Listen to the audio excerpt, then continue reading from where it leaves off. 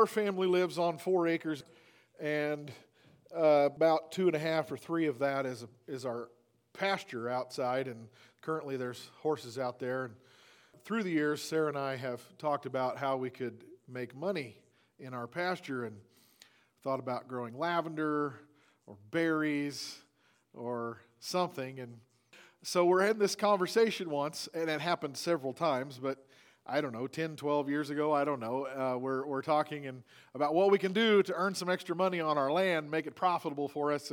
And Aaron says, why don't we just have a gold mine? It's like, well, duh. Why didn't I think of that? Let's just start digging. So it was one of the most genius ideas that an 8-year-old or 12-year-old has ever come up with. I don't even know how old how old were you? No, not 12. Okay, she was probably 5. Okay. All right, why don't we just have a gold mine? So Jesus has a story about finding treasure out in the field, and here it is. Matthew 13:44. Jesus said, the treasure of heaven is like, the kingdom of heaven is like treasure hidden in a field, which a man found and hid, and for joy over it, he goes and sells all that he has and buys the field. Jesus has lots of parables that are stories, longer stories, like the parable of the sower and the parable of the prodigal son and the parable of the coins and so on. But some of his parables are just one sentence. And this is one of them. He says, the kingdom of heaven, if you want to know what heaven is like, it's like a man that finds treasure in a field, and he doesn't tell anybody it's there, but he goes and he pays everything he's got to buy the field because he knows the treasure is in it. So what are we supposed to take out of that story? What does that tell us? Well, first of all, we got to figure out who's who in the story. Who is the one that paid everything? Jesus. So Jesus is the one who finds the treasure and sells everything he's got, gives up absolutely everything to have to buy the field. So what is the field? The field is you. You're made of dirt. Hello? God formed us out of dirt, ashes to ashes, dust to dust. You are the field. And the treasure is the value of your soul that Jesus saw in you, so he paid absolutely everything he had to acquire you. Because he knows there's value in there, there's treasure, but it's buried in a lot of dirt. Hello? It's buried in a lot of dirt. So he didn't tell us how big this field is. It could be a 40-acre field. It could be a 10-acre field. Even if it's just an acre or two, the ratio of dirt to treasure leans heavy on the dirt. But look at it. Look at it. He didn't find the treasure and go and get everything he's got and buy the treasure. He bought the field. He bought all of you, including the dirt, because he knows that under the dirt there's treasure. He didn't buy the treasure, he buys the field. And remember, Jesus is an intelligent businessman. He doesn't make stupid decisions. He doesn't make unprofitable decisions. He doesn't make sentimental decisions. He knows that your soul is worth everything he's got. And he's aware before he bought you that it's buried in a lot of dirt. But that's okay. I'm buying the whole field. I'll take it all. I'll handle the dirt because I know the treasure is under there. That's what I want. We don't know what the treasure is. I imagine a little treasure chest. Jesus buys a field and says, hey, why don't we have a gold mine? Let's just start digging around. I'm just going to start digging around and see what I find in you. Let's just have a gold mine. Let's just start digging around until we find treasure. So, Jesus compares us in this parable to a field. 5 times in the Song of Solomon, the lover, who's the groom or the husband, or it's King Solomon, who's singing this opera, this play, to his beloved, who's his wife, one of his wives. and it represents Christ in the church. 5 times, Solomon, representing Jesus, calls his bride a garden. And actually, I didn't even tell Ted what I was preaching on today. And we sing, "Come into your garden and take delight in me." That's straight out of Song of Solomon. The man in the play that is the book of Song of Solomon, representing Jesus, and the woman who represents the church, he calls her his garden. And I come into you and I find rest, and I come into you and I take delight. So we're called God's garden. We're Jesus' garden. So we're a field and we're a garden. It's just lots of dirt around everywhere. All right, so Solomon's garden probably looks pretty cool. I got a picture here of a garden that's flowers and vegetables. There's some lettuce and some cabbage and flowers, and looks like maybe some horseradish over there, and I don't even know what all, but I'll bet Solomon's garden was pretty fantastic. I mean, we got the richest, wisest man that probably ever lived. His courtyards were probably immaculate. And I'm going to bet the garden in heaven is pretty spectacular too. Just a guess. And Jesus says, you're my garden. All of us collectively, but we can look at it individually too, because of what he said in Matthew 13. That he comes into your heart and he takes delight there and he loves it and it's restful and it's beautiful. He makes it a beautiful place. And if you want a garden like this, you can think of it however you want to think of it this morning. A flower garden or a vegetable garden or a fruit orchard or even just an immaculate lawn. If that's what except for a lawn, all the rest of those are all biblical. However you want to picture your garden, it's that your heart is for God. To grow this, you need water, fertilizer, and sunshine. Water, fertilizer, and sunshine. And maybe some other things. And dirt. But water and sunshine and fertilizer also grow a lot of these. And I think that probably Jesus' garden in here has a lot of that. The weeds are relentless. Relentless. Because they grow in the same conditions as the good stuff. The good stuff that we want to feed the garden makes weeds grow. And in fact, weeds grow easier and sooner and bigger and faster and more on less water and sunshine and colder temperatures. And weeds will grow anywhere really, really easy. It's the default nature of our garden, and it's the default nature of our heart. That weeds grow easier with less intention. Come on. All the other plants we plant, we have to be intentional about it. And the weeds just seem to volunteer to, hey, I'll grow here. You pull me up and my cousins will come tomorrow. They just happen. And where are these coming from? We have weeded this garden. We've lived where we live for 20 years. We have weeded that garden for 20 years and the flower beds. And where are these seeds coming from?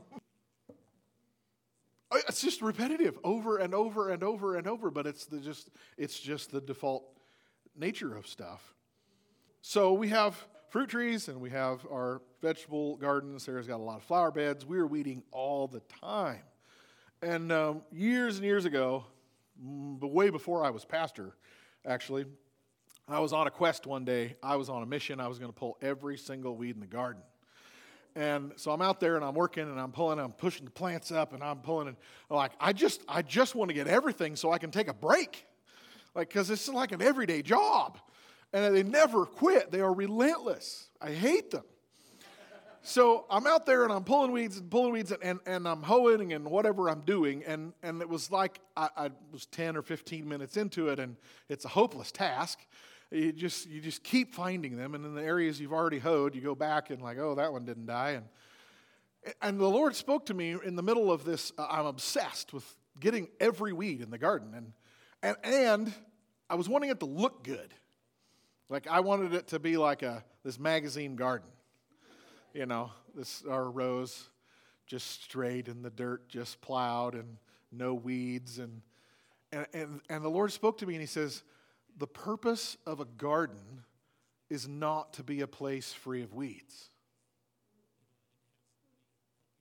The purpose of the garden is this. Jesus wants fruit, not an immaculate, weed-free field. I want tomatoes. I want cucumbers. I want corn. I want raspberries. I want peaches from your heart. I'm talking about your heart. Jesus' purpose, and therefore your main purpose, is not to be a garden that is immaculately, perfectly free from weeds. Your main purpose is to bear fruit. So to bear fruit, we don't want weeds. Come on. I'm not excusing weeds. I'm just saying, we can't just say, well, the weeds are going to grow, let them grow. Because Jesus said they will choke out the plants we do want. We're going to get to that parable in just a little minute. You with me? But our focus, our point, our main purpose is not to make sure there are no weeds. Well, I'm afraid that is, since the Pharisees, for 2,000 years, the main focus of way too many Christians has been, I have to get every weed out of my heart. And you become so focused on being perfect and getting it all right and understanding everything and doing everything right that you forget there's nothing growing here. You forgot the tomatoes. You forgot the potatoes. Come on. So a garden is not to be a place free of weeds. It's not to be a weed-free area where there's just this pristine dirt. It's still dirt. You can pull every weed in your heart and you're still dirt. How about bear some fruit? John 15, Jesus said that. You did not choose me, but I chose you and appointed that you should go and bear fruit, and that your fruit should remain, and that whatever you ask in my name, he may give you. These things I command you, that you love one another. The fruit that Jesus wants is that we love each other. Not just in word, but in deed, James says. We don't just say we love each other, but we're proving it by how we live and the things we do. I don't know who I'm talking to this morning. I don't know if it's any of you. It may be all of us to some extent, but we cannot make the focus of our Christian life to make sure that our garden is free of weeds. The focus of our Christian life is, am I growing fruit for Jesus? Am I accomplishing something? Is there purpose in my life? Am I doing something? And to get that done, we have to pull the weeds. But we're not pulling weeds to pull weeds.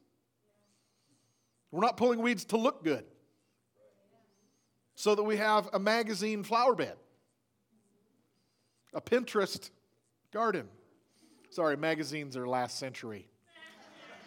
Pinterest. I don't do Pinterest, so it just occurred to me that I probably shouldn't be saying magazine. What is that? Jesus chose us that we would come and bear fruit. I know I bought a field full of dirt. And I know what grows there when I give you sunshine and rain and fertilizer. I know weeds come up. That doesn't surprise me. You're not trying to hide the weeds from me. It doesn't disappoint me that you're constantly having to pull things out of your heart. It doesn't surprise me. I know you're dirt. I'm the one that made you out of it. But don't make that the main focus. That's just something we do because we want the fruit to be right. If weeds don't grow in your garden, nothing else will grow either because you're sterile. If you get to the point where you think you're weed-free, or you think that's the goal, that your heart is sin-free, like I'm never going to screw that up again, you're going to sterilize yourself. We haven't done it for a few years, but you can spray some sterilant. We've done it on our parking lot, and nothing grows for a year. That's got to be some really bad stuff. I like it because otherwise I have to spray the parking lot with a backpack like 5 times with Roundup. But that's got to be some really nasty stuff if nothing will grow. If you're going to kill every weed, either out of expectation or you're that clueless that you think you're weed free, you're sterile. And nothing is growing. You're not growing fruit for Jesus either. That was the Pharisees' main error. It was the main lie they believed, that God wanted them to be perfect. Jesus is like, I don't want you to be perfect. I want you to admit that you're not. I want you to admit that you need me, that you can't do anything without me. Weeds will grow anywhere, way easier than anything else. Not excusing the weeds, but we're not going to be surprised by them. Jesus bought the whole field. He knows the treasure's in there, and he knows he's going to have to deal with dirt and weeds in the meantime. Amen. In the meantime, and I'm going to just go around, Jesus the prospector is going to have a gold mine in your heart. God is not scared of your weeds or your dirt. Don't be surprised, and don't deny that there are weeds and dirt there in your heart. So, I told you we'd go there. Let's go to Mark 4. And I prove to you I'm not excusing weeds, just saying don't be upset about them. Listen, just Jesus speaking, listen, behold a sower, that's a planter of seeds. A sower went out to sow, and it happened as he sowed that some seed fell by the wayside, and the birds of the air came and devoured it. And some fell on stony ground, where it did not have much earth, and immediately it sprang up because it had no depth of earth. But when the sun was up, it was scorched, and because it had no root, it withered away. And some seed fell among thorns, and the thorns grew up and choked it, and it yielded no crop. But other seed fell on good ground and yielded a crop that sprang up, increased, and produced some 30-fold, some 60, and some 100. And he said to them, he who has ears to hear, let him hear. And when he was alone, those around him with the 12 asked him about the parable. And he said to them, do you not understand this parable? How then will you understand all the parables? The sower sows the word. The Word of God, the Bible, is the seed that's being planted. And the dirt, the field that is being planted in, is our hearts. So the different kinds of soil are different kinds of people. The sower sows the word, and these are the ones by the wayside where the word is sown. And when they hear, Satan comes immediately and takes away the word that was sown into their hearts. And these likewise are the ones sown on stony ground, who when they hear the word, immediately they receive it with gladness, but they have no root in themselves, and so they endure only for a time. And afterward, when tribulation or persecution arises for the word's sake, immediately they stumble. And now these are the ones who sown among thorns. They are the ones who hear the word, and the cares of this world and the deceitfulness of riches and the desires for other things entering in choke the word, and it becomes unfruitful. But these are the ones sown on good ground, those who hear the word and accept it, and some bear fruit, some 30-fold, some 60-fold, and some 100. So Jesus talks about 4 different hearts, 4 different types of people's responses to hearing the gospel or the word of God. Some people don't care at all. Their hearts are hard, and he says it's like a road, and the seed doesn't go anywhere, and the birds come along and eat it, and it's gone. They don't even know that they heard the gospel or the word of God. Other people, their heart has got some dirt in it that's soft, and it receives the seed, but it's full of rocks, and so they get really excited at first and get turned on, but then it dies off because things get hard and hot, and the soil dries out. And other people are choked out by weeds. This is the one, of course, we're focusing on today. Jesus said that some people get choked out by weeds, and the weeds are our desire to make more money, our desire to have more stuff, the cares of life, the burdens, the other things we're doing besides tending Jesus' garden. Hello? And he says, it becomes unfruitful. It doesn't produce. When you get so concerned with the things of your own life, your job and bills and kids and sports and activities and all this other stuff, chokes it out. And then he says, and then there's the kind of person whose heart is plowed up and soft and tender, and they receive it and it grows a good crop. So, of course, we're looking at weeds. So Jesus isn't excusing us having a weedy heart. But he's not saying that the point of our Christianity is to be perfect, to look good, to be weed-free. We're pulling the weeds because we want produce. Yes? That's my only point this morning, is that leaving the weeds in our heart is not okay. Weeds in your heart will choke out your life, so you don't bear fruit. But my point is this morning that God is not surprised or disappointed that you have weeds in your field. And continually so. I mean, after 20 years of weeding our same garden and our same flower beds, Sarah's been out there all week working on it, and me too. I plowed the garden yesterday, and I was like, oh, it's time to spray again for dandelions and all that stuff. I'm like, here we go again. It's another March and April of just tackling this. And it's just, we know that in nature that's the way it is. But we can get to the point in our Christian life where it's like, I thought I should have been past this by now. Like, I'm sure Jesus is so disappointed in me because I'm such a screw up, because I've been dealing with this same thing for 20 years. And he's not. Because he knows it's the nature of weeds. The seeds are there. I don't know how they got there, but they're everywhere. And they're deep. And you let them sprout, and you plow your garden or till it or whatever, you hoe it or whatever you do, and more come up, and different kinds. And I think the garden is in great shape. We just plowed it. Look, there's not a weed. And 3 days later, it's a different kind that grew up because now the temperature's different. You know? Purslane. Oh. That's got to be a result of the curse. That's that rubbery succulent that grows real low on the ground, and you plow it up and it doesn't die. It grows new roots. And then you plow it up again and it doesn't die, and it grows new roots. You have to pick it up and put it in a grocery bag and throw it in the trash. I mean, it's, ooh.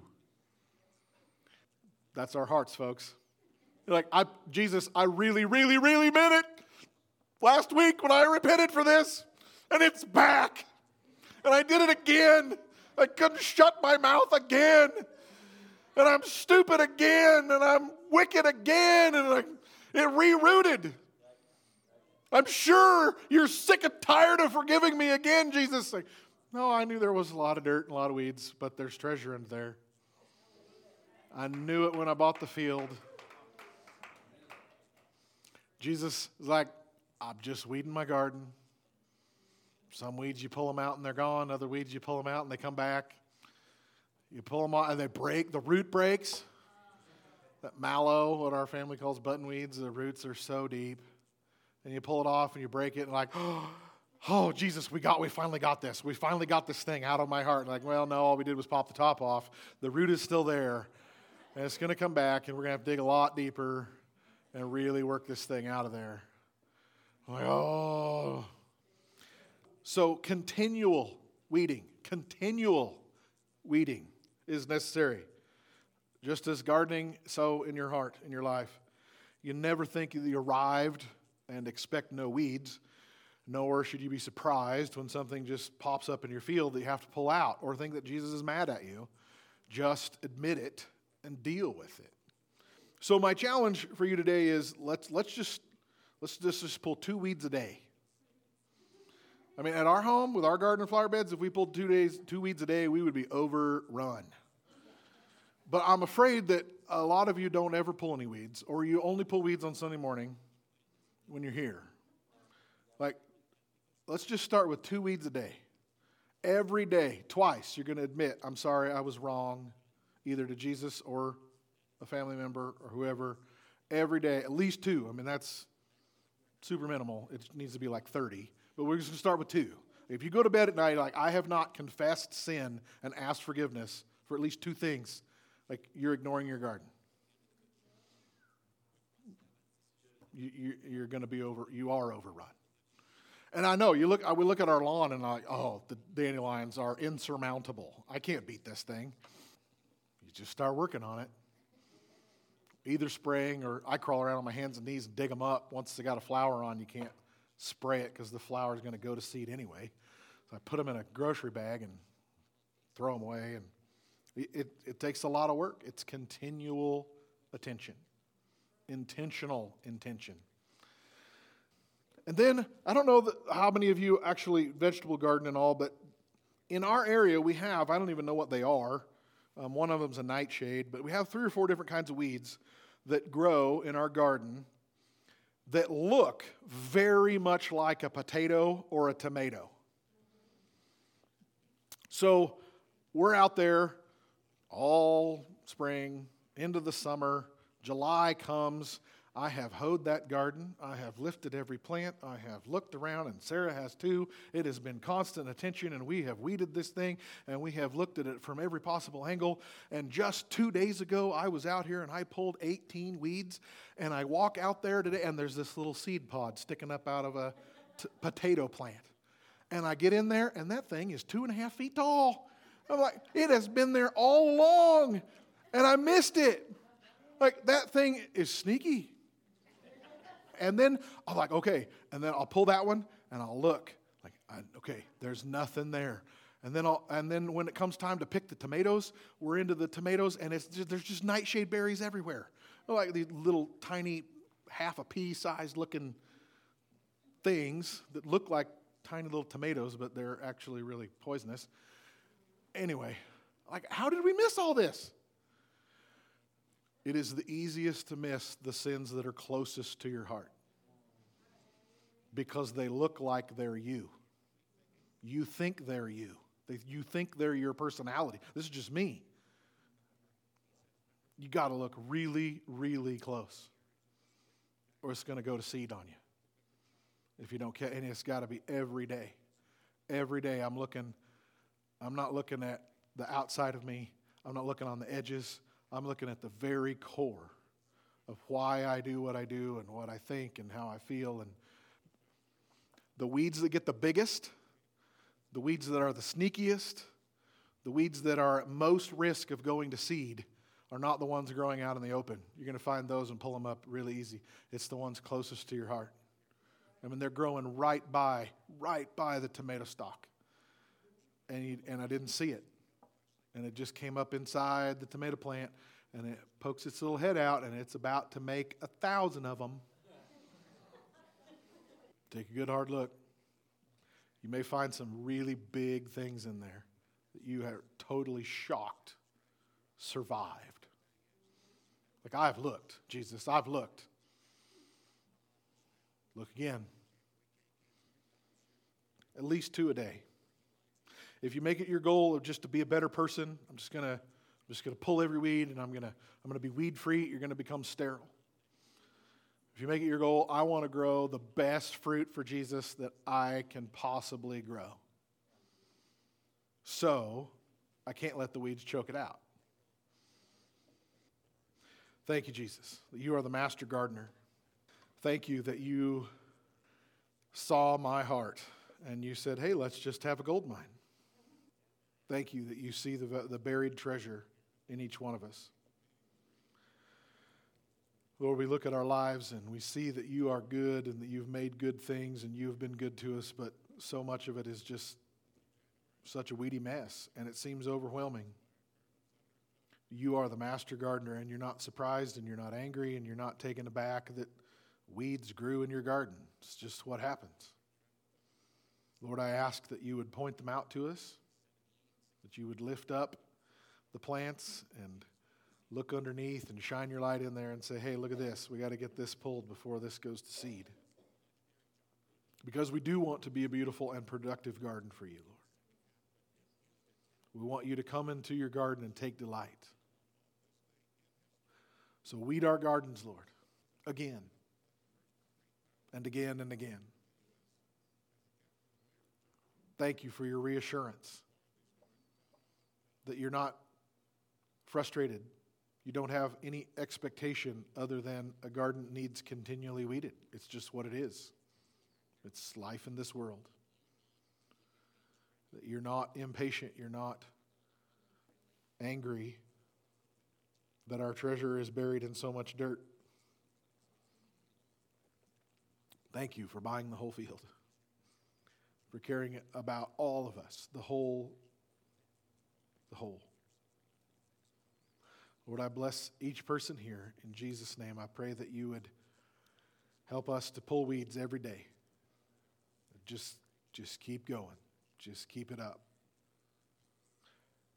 And to bear beautiful and delicious and healthy fruit for you as we love each other in your name. Amen.